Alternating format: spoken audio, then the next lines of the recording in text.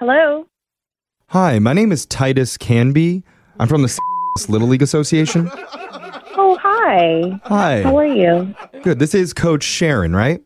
Yes, it is. Hey, Sharon. So I know we haven't met yet, but I was actually out at one of your games recently.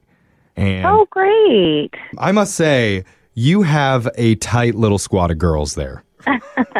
Thank you. A tight-knit group.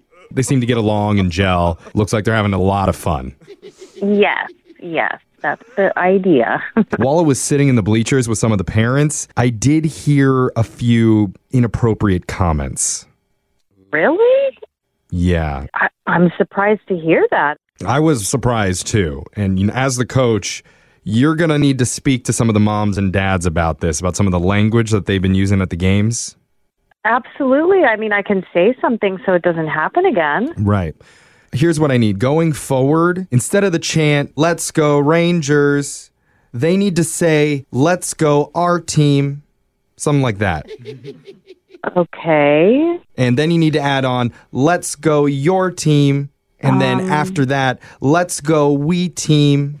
Is this the inappropriate thing you were referring to earlier? I don't understand. Well, there's been concerns that some of the girls on the other team who don't have as vocal parents as you have, they might feel a little excluded.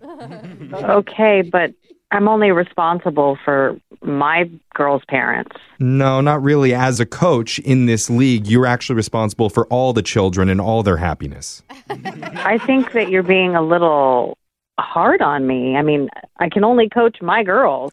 This call is me being easy on you. Because what my boss wanted to do is suspend all the parents and not have them at the next two games. Just because they said, "Let's go Rangers," and that wasn't okay? We don't need to repeat the inappropriate language on this call. I think we know what the term was.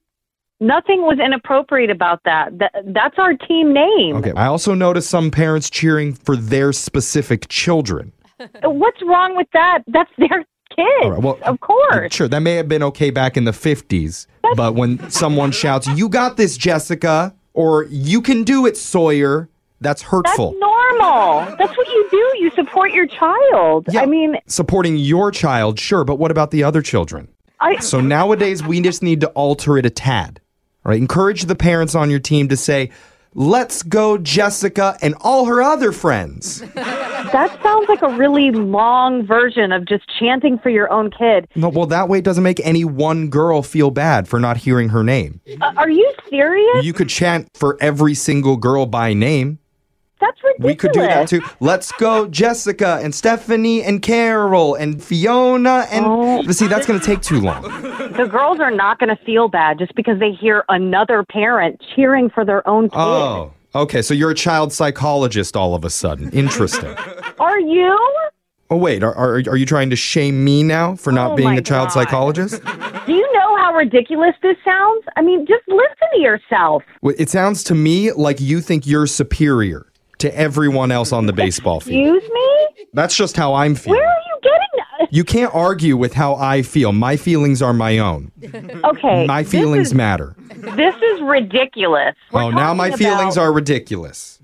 Right now, yes. You're not even thinking about the girls anymore. You want me to tell the parents that they have to cheer for somebody else's kid and they have to remember all their names? Look, you don't have to do it that way. Just go with something generic. Like, "You can do it, everyone. Let's all get a hit. Hold hands and smile, then together go and sit."